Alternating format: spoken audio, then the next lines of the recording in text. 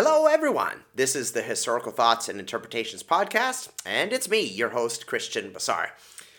Today's episode is a little bit, I guess it would be kind of a continuation of what I talked about last time. Last time I looked at one of my old university-level Russian history textbooks from 2002, so quite an old one, but I put it in the framework of Hayden White. So Hayden White, again, being a literary scholar. He wasn't an historian, but he talked about how historians historians' works can be put into a literary framework, right? I talked a little bit about that, and I reviewed the textbook as well. So if you'd like, you can go back to the previous episode, and you can listen to that with more details about that framework of Hayden White. And so now, I want to talk about history, science, and fiction. So the relationship between history and historical fiction can be controversial. It has been suggested, as Hayden White did, that historical narratives are very much like historical fictions in that they use the same language and form as literature. So this challenged historians' status as quote-unquote scientists. The difference is that historians find their stories while fiction writers and filmmakers invent theirs. But although I find White's argument intriguing, I believe that historical narratives and fictions, and the professions of historians and novelists, are indeed different. I argue this because the two categories of writing have completely different intentions altogether. And before going into that, I just want to give a quick little Patreon message, and we'll get right into it. Hello, listeners. Thank you so much for listening to this podcast, and I sure hope that you've been enjoying the thoughts given in the Historical Thoughts and Interpretations episodes. But I would like to ask if you would consider making a pledge to the podcast via Patreon. I have many projects in mind for this podcast, and the books, paper, and so on needed to produce the episodes will not be free. Help keep Historical Thoughts flowing so that we can interpret the past and learn from it. You may pledge any amount that you like, and whatever you choose to give will be appreciated. If you would like to donate, go to my Patreon link at patron.podbean.com/historicalthoughts. And again, that's patron.podbean/historicalthoughts. Now, let's get back to the episode. I will analyze two pieces of historical writing to help illustrate my argument. Again, that historical fiction and narratives are different from the works produced by actual historians. Novelists are not historians, and historians are not novelists. The first work is an historical novel, The Legion by Simon Scarrow. This story follows Macro and Cato, two Roman soldiers and friends serving during the time of Emperor Claudius. They have to hunt down Ajax, who is a gladiator who has started a massive rebellion. Simultaneously, Nubians start threatening the Roman Empire in southern Egypt. Macro and Cato's mission takes them through Egypt until they have to deal with both threats in vicious combat. This novel is a well-written and riveting story, filled with exciting battle scenes. The author, Simon Scarrow, establishes historical context with an introductory and ending notes as well. The second piece I will analyze is an historical work on a similar topic, an actual history book called A History of Egypt Under Roman Rule by J. Grafton Milne. It's a rather old book, as the third edition was printed in 1924, but it offered a good summary of Egypt's history during its time as a Roman province. It started from the time just after Cleopatra and Mark Antony, and ends after the Arab conquest of Egypt in the 7th century. The book is divided into short sections that detail how each Roman emperor's reign affected Egypt. Because its span covered 6 centuries, a history of Egypt is of course much wider in scope than the Legion, which took place any time in the years between 41 and 54 AD, which was the reign of Claudius. This history does not have too much in common with the novel. When it describes the reign of Claudius, there is no mention of a gladiator insurrection or a battle with Nubians. Milne does describe 2 raids performed by the Blemmyes of Nubia, but these are not until the 3rd and 5th centuries, well after the novel's time setting. And Milne's book does not mention a Roman, quote-unquote, punitive expedition against the Nubians until the 6th century, which would have been the Byzantine Empire at that time. Scarrow, however, notes that the Nubians and Ethiopians made frequent small invasions of Egypt. The two books both describe Jewish-Greek tensions. This plays a very minor role in the novel, as it is only mentioned once in a conversation between Macro, Cato, and the troubled governor Petronius. But this does help establish historical context. Milne describes multiple instances of these tensions boiling over into violence. Both writings also touch on troop placement in Roman Egypt. Most troops had to be stationed in the city of Alexandria to keep it stable. It was possible to keep small garrisons throughout the rest of the province. Skaro mentions this in the novel too, but the thin spread of troops causes a great problem when the protagonists have to deal with both Ajax's rebellion and the Nubians. Now that we've talked about the two historical works a little bit, what is the impact of historical fiction on historical study? So the so-called scientists of history. Anne Stevens says that the, quote, modern historical novel started in the late 18th century. These writings were perceived as, quote, factual fictions that simultaneously entertained and taught readers. A question arose in the 1760s as to what these new writings were. Were they histories or were they fiction? This was not a matter of simply reading a book. Quote, reading the represented past involved a new set of processes, including drawing parallels between the past and the present, reading history as a veil for contemporary scandal, and comprehending historically probable yet invented characters and situations. End quote.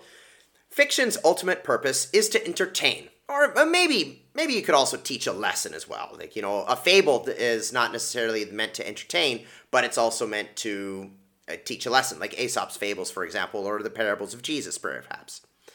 But this new field of historical fiction was a ripe field in which to make arguments by connecting readers to the past.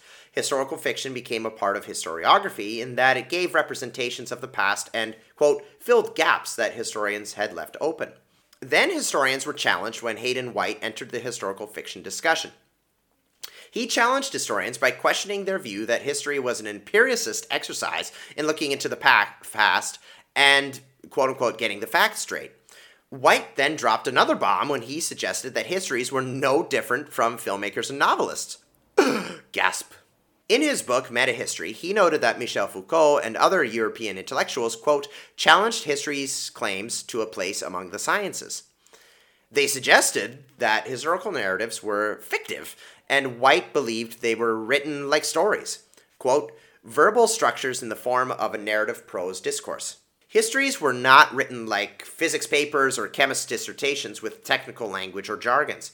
Instead, they were like literary pieces in that they used emplotments, arguments, ideologies, and tropes, as we talked about last time in the podcast. White admitted that history was not fiction, but both genres ultimately used the same literary forms because that was the only way to describe representations of the past. White created a framework, or a, quote, theory of narrative explanation for analyzing pieces of writing. As we talked about last time, histories have different modes of emplotment. They can be tragic or romantic in that the protagonists constantly fall in the face of difficulties, or they forever overcome and prevail. They can also be comedic or satirical.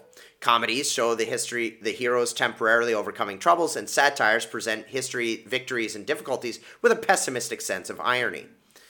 History also develops in different ways, according to White's idea of formal argument. Historical narratives either progress in the context of their settings, or they develop according to clearly defined scientific historical laws. They can also change according to certain ideals, i.e. they have ideological implications. Change happens in different ways, conservatively or very slowly with very little change, if at all, liberally with, quote, small tweaks of the machinery, or radically with cataclysmic change hoping for an imminent utopia. An anarchic ideological implication looks back nostalgically upon an earlier time in which humankind was pure and incorrupt. And finally, White had the idea of tropes. His tropes were the metaphor, metonymy, irony, and synecdoche. A metaphor uses one word to describe a completely different thing. In metonymies, attributes of an object are used to name that object. Irony describes an object by saying one thing about it but meaning another. And in synecdoche, quote, an attribute is to describe a quality thought to belong to the totality. So, this model of narrative explanation was part of White's challenge to, quote, scientific history, and for this he was seen as a tour de force. However, this model is hard to apply to the history I analyzed for this paper. a history of Egypt under Roman rule. Admittedly, this history is not very narrative, as it does not make an argument for or against a particular idea in your Egyptian history. It simply tries to retell the events, quote, as they happened. Having said that, there are some common themes throughout the history that may allow us to use White's model. First, there was the ethnic trouble between the Jews and the Greeks, which I mentioned earlier. A second common event in Roman Egypt was readjustment of the currency. Milne described a period of prosperity before an eventual gradual decline in the economy, and especially in agriculture. Rebellions accompanied this decline, adding to the tragedy that befalled Europe until the Arab conquest. But was this book a tragedy according to White's modes of employment? When describing these events, Milne uses words like, quote, marked evidence, suggesting that he is not simply making things up to make the events sound tragic. Assuming that these events did happen as described, is Milne truly using a literary technique, or is he simply relaying information? I would believe the latter. What would make, according to the evidence Milne had, when he talks about marked evidence that this happened and this happened because of that, all he's doing is relaying the facts as he saw them, right? This is not literary really in the way of making something up and then using literature or forms of fiction for that. I don't really see how that connects. Does the history book have an ideological implication? It talked about changes occurring over centuries in which some events, such as currency reevaluations, were repeated. This would seem to suggest a slow conservative implication. Okay, all right. What about a formal argument? The book was quite broad in its subject matter, touching on military affairs, the economy, famines, and religious matters. So there was no discernible central argument that dealt with all of these different topics, and it does not suggest a set of historical laws that influenced events in Roman Egypt. And finally, I would suggest that this book might use synecdoche as a trope, perhaps. If we have to force it into White's model, okay. It uses an attribute of the province, its currency and agricultural woes, to describe the whole process of its, quote, declining prosperity. So, what is the big deal about White's challenge to how history is represented? Firstly, it was a direct challenge to history's status as a non-literary science, non-fictional. Michel Foucault made a similar attack on, quote, fictive history when he suggested that history was an instrument of power and even a, quote, bourgeois invention. Okay. A capitalist currency to suppress the lower classes. Right? This idea. Again, kind of going to the idea of Marxism, where there are certain laws where everything is revolving around class struggles. So even things like art, or even things like history, as Foucault was trying to argue with, if you have fictive history and you're going to use that to suppress lower classes for the benefit of the capitalist upper classes, right? So that's again kind of a law of Marxist interpretation of something. And even on the other side of the coin, the Nazis during Hitler's time, they were also talking about art being depraved or whatever, or certain forms of modern art being kind of Judeo-Bolshevik or like a Jewish corruption of art, right? That's how they saw it. And that's, the garbage that they were spewing out as well. So it's kind of interesting to see how this is an example of kind of a Marxist interpretation of history, saying that this is bourgeois, this is everything. And so writing a fictional history, or what was claimed to be a fictive history, was a capitalist conspiracy. So that's what happens when you look at the world through one set of glasses. Foucault abandoned meta-narrative in favor of analyzing super-specific areas of, quote, knowledge and power regimes. This thinking influenced the, quote, new historicists who abandoned objective empiricist thinking. Instead, they focused on how historians communicate the past and how it's perceived. To them, history became a collection of histories, which are human constructions that influence society. They reduced history to a study of philosophies and worldviews, not a progressive series of events. New historicists sought to answer, quote, what did people think? We are not concerned about what really happened. According to this view, it is very hard to answer what is real. This is similar to Hayden White's belief that historians did not write, quote, transparent records of the way things, quote, really happened. White and Foucault's assertions automatically seem to devalue historical study, even though White, again, did not intend to debate historical facts or the field's validity. These kind of challenges made historians retort something like this: "Our serious science is not the same as literature." Quote, "We meticulously research documents and write accurate histories based on that research." So-called attacks on their profession cast doubt on the true past, while literature, though important to culture, were meant to be explicitly fictional. White's argument is not the first time there was concern about the relationship between fiction and history. This was also a problem in the 1800s when historians were afraid about fiction corrupting their field. History was propped up as an absolute truth, while fiction was perceived as the opposite of truth, fiction. And history could be fictionalized, leading to partisan, quote-unquote, false readings of it. This created dangerous ideologies and led to cataclysms such as the French Revolution. Because of this, history had to be correct, objective, and scientific. That's what the argument was. That's what the thought was.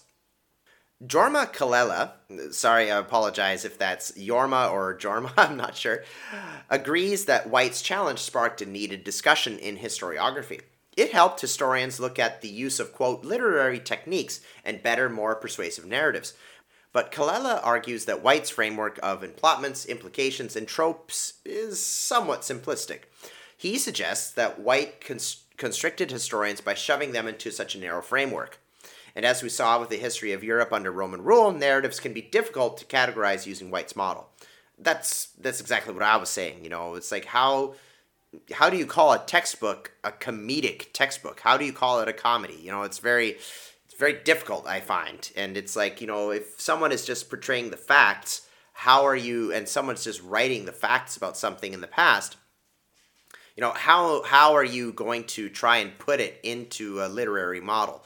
And I mean, I know that White's whole argument was saying that history wasn't a science like, say, chemistry or astrophysics, but I mean, like, if I dare say this, like, let's go that far. Let's take an astrophysics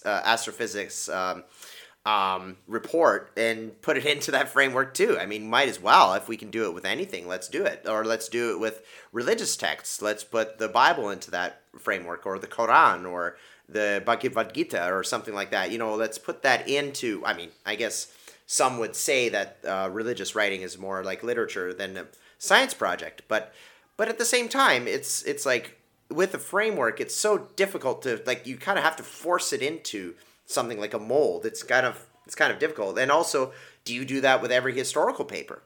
That's kind of the thing. Like, how useful is that model really? I can understand that if I can understand in the way that you can use a framework to say if something is comedic, like for something is, if you have a history of Russia and it's fairly comedic in that, and according to White's framework, okay, then the person who wrote this is very optimistic about Russian history. Or if someone writes an ironic piece about Russian history, maybe they are overly critical of Russian history and they're using irony to, I don't know, castigate it or do something like that. Who knows? But frameworks such as those, I don't know. I don't know how useful they are. I can see its uses, but how useful they are, I'm not sure. That's what Kallela was saying, that this model is sort of simplistic, right? Again, constricting historians by shoving them into such a narrow framework. It's difficult. So why do I personally believe that historical and fictional writing are different? Ultimately, as Anne Stevens says, historical fiction is, again, fiction, and it is not meant to be read as true history. As said earlier, fiction helps fill in the gaps. It does this by telling the stories of regular people instead of great conquerors and monarchs, potentially. It helps readers sympathize with historical characters and the particular context in which they lived. Simon Scottow's novel, The Legion, offers a glimpse of life in the Roman army. We sympathize with Macro and Cato as they endure visceral combat and exhausting marches. History books certainly touch upon such conditions, but they will likely not describe it in such detail as fiction will, and readers will not likely empathize with the historical characters, as histories do not focus on characterization. Through such novels as The Legion, We are allowed to imagine what life would be like as a legionnaire, and it makes the history real for us. And I guess another realm could be historical autobiography. You know, you can read memoirs of historical figures like Zhukov or soldiers on the Eastern Front or something like that. So that is another form, but that again is supposed to be, well, supposedly the writer's own thoughts and everything. So, you know, then you have to be worried about biases and stuff like that. But that, like historical fiction, can put you in the shoes of that historical figure who's writing this memoir, or diaries, first-hand accounts, and so on. Fiction offers entertainment and attachment and empathy with the characters. History is meant to inform. They do intersect, as accurate historical fictions can inform, and histories can be written in entertaining ways. As White himself said, quote, "There are many histories that could pass for novels, and many novels that could pass for histories." But again, this does not make the field the same. You know, as like I said before, should White's challenge apply to science too? Do science fiction novels make popular science and astronomy books less valuable? Science fiction novels, while entertaining, may also pose interesting scientific theories. I mean, look at Star Trek. Science books contain actual information, even though they may be written in entertaining ways. Look at Bill Nye the Science Guy. When I was growing up, I loved that show. I learned something and it was entertaining.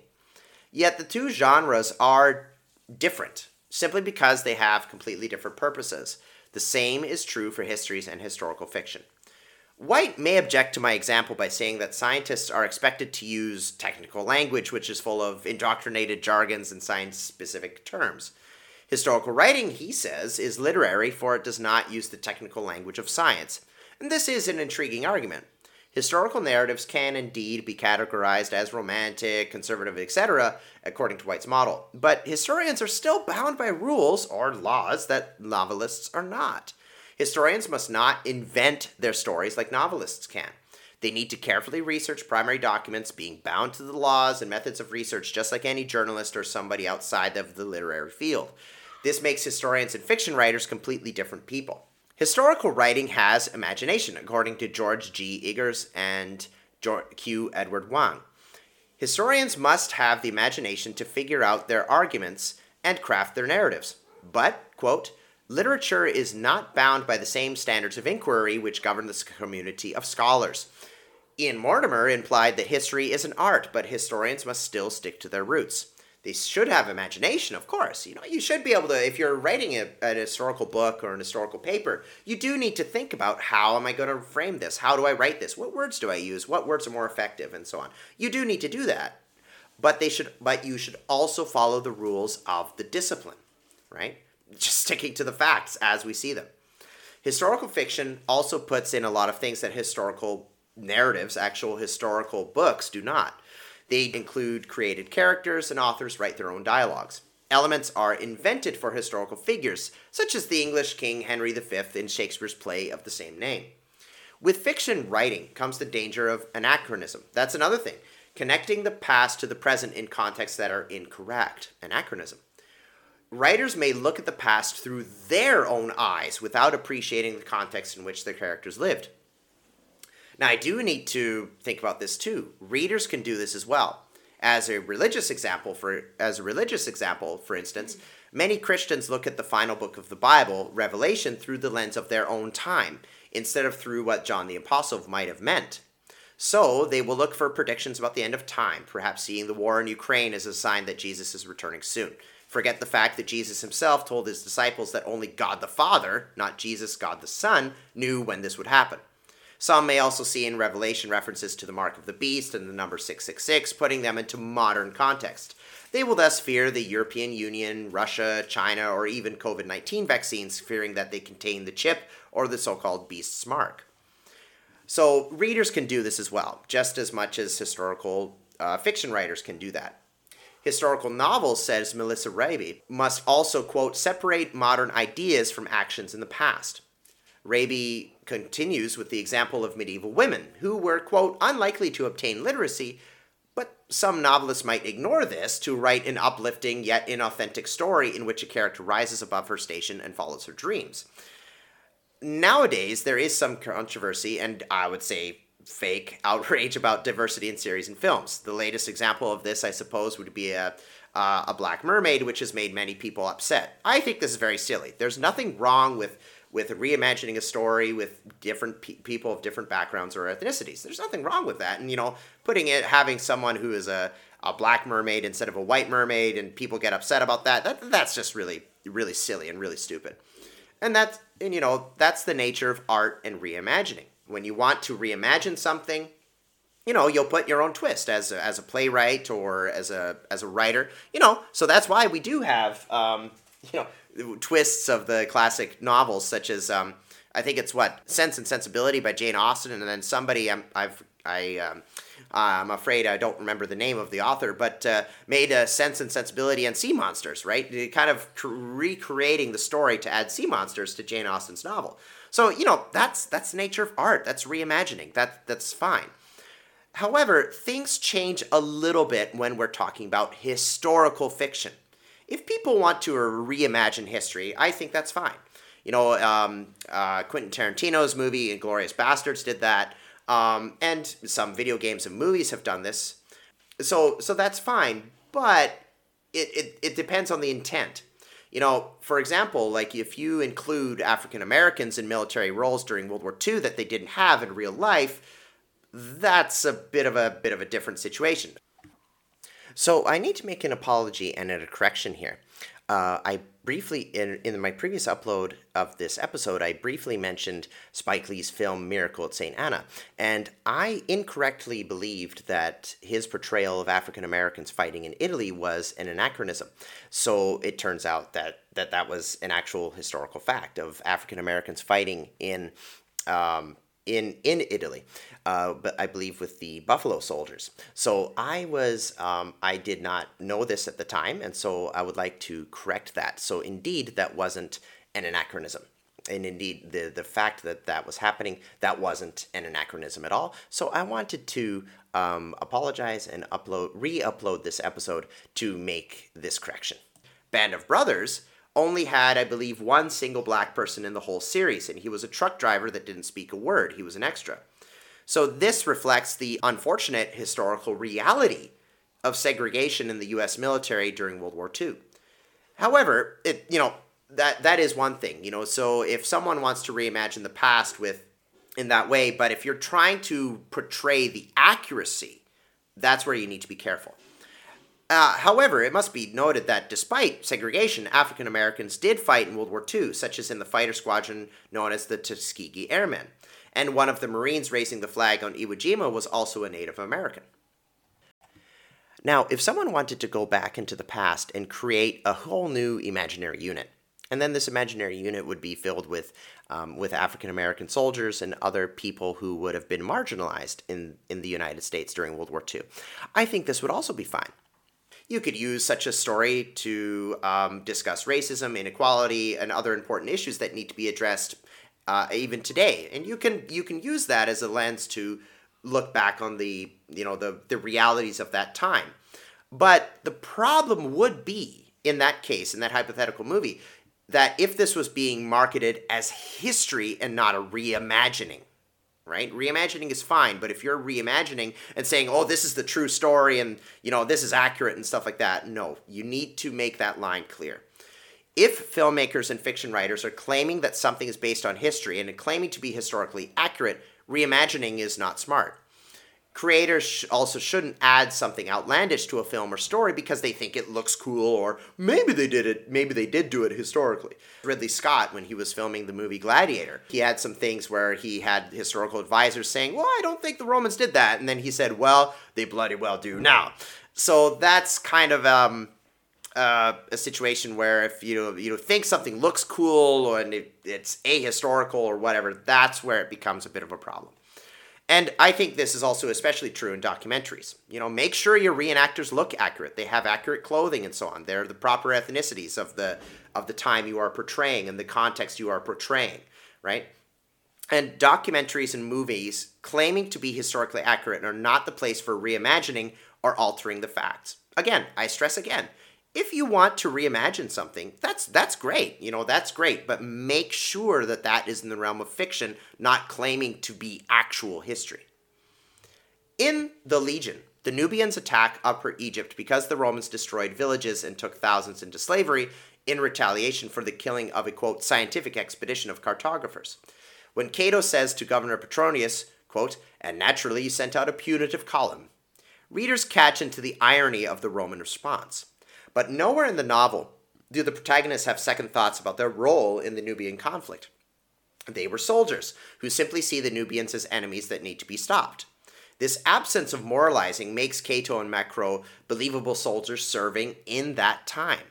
Did Roman soldiers have moral doubts? I'm sure some did. They were, after all, human.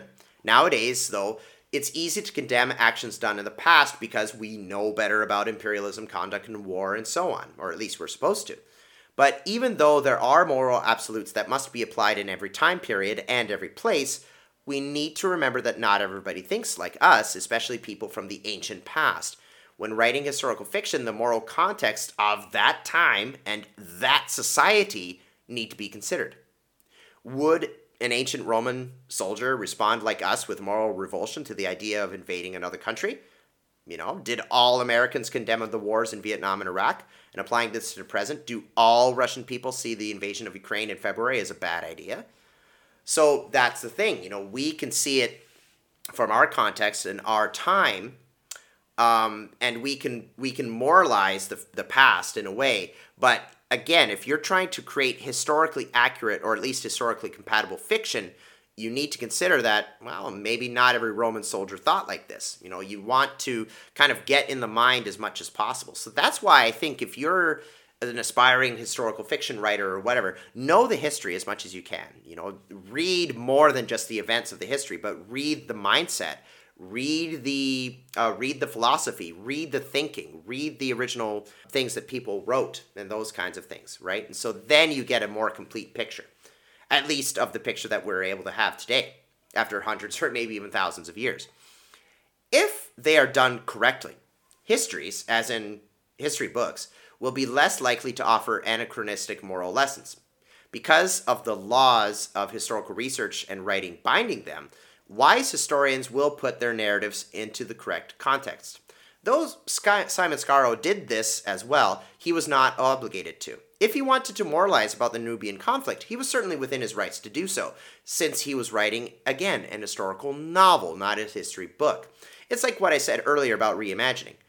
But if a historian did moralize the conflict between Rome and Nubia, he or she could attract professional criticism and potentially lose some credibility for not taking context into account for a piece of historical research.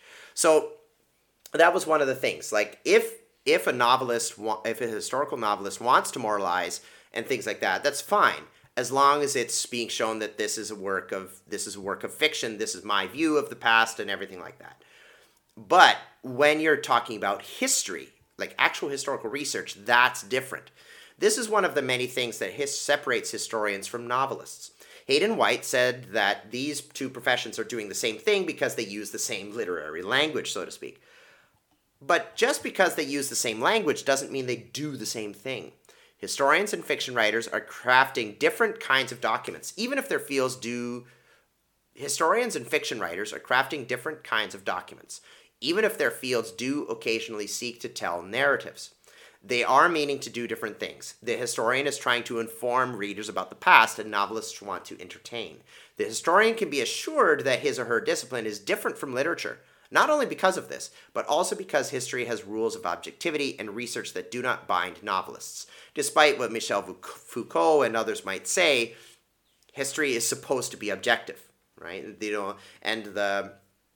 you can have different opinions and so on, but at least it's supposed to be objective, right? And that's the thing too, because some nations, some kings, some governments in the past could want the history to be good for them, right? Like the primary Russian Chronicle, for example, it talks about Prince Vladimir, the Grand Prince of Kievan Rus. It talks about him before his conversion to Orthodox Christianity as this awful person, and I believe like this morally corrupt person and all of that. But then he changes when he converts, right? So, I mean, did Vladimir actually have that kind of lifestyle? I mean, it's possible, but the fact that this was a kind of a national chronicle, and also a lot of the content is kind of seen as mythical, like I talked about in the last podcast. But the thing is that this work is meant to show him as this. He was a terrible person when he was pagan. He was a terrible person and just awful, evil, and then he becomes eventually a saint under Christianity after he converted. So it's one of those things as well. So history can be corrupted and become a form of historical fiction for a political end, right? That's one thing that also needs to come together. But to sum it all up, I think that Hayden White's framework is very interesting. Putting historical narratives, even textbooks and so on, into a literary framework. I think that's very interesting. But at the same time, to say that historians are just literary people because they use the same language as a novelist, I don't quite buy that argument personally, because they are writing a story and they are trying to be like a scientist, like a detective, looking at the facts and looking at the documents we have and coming up with the proper conclusions. That's the objective. The historian, yes, the historian does have biases that we'll always have. That is always true. But we are trying to be objective in that way. So that's it for today's episode, and I would like to thank you for listening, and take care of yourselves and each other. Bye-bye.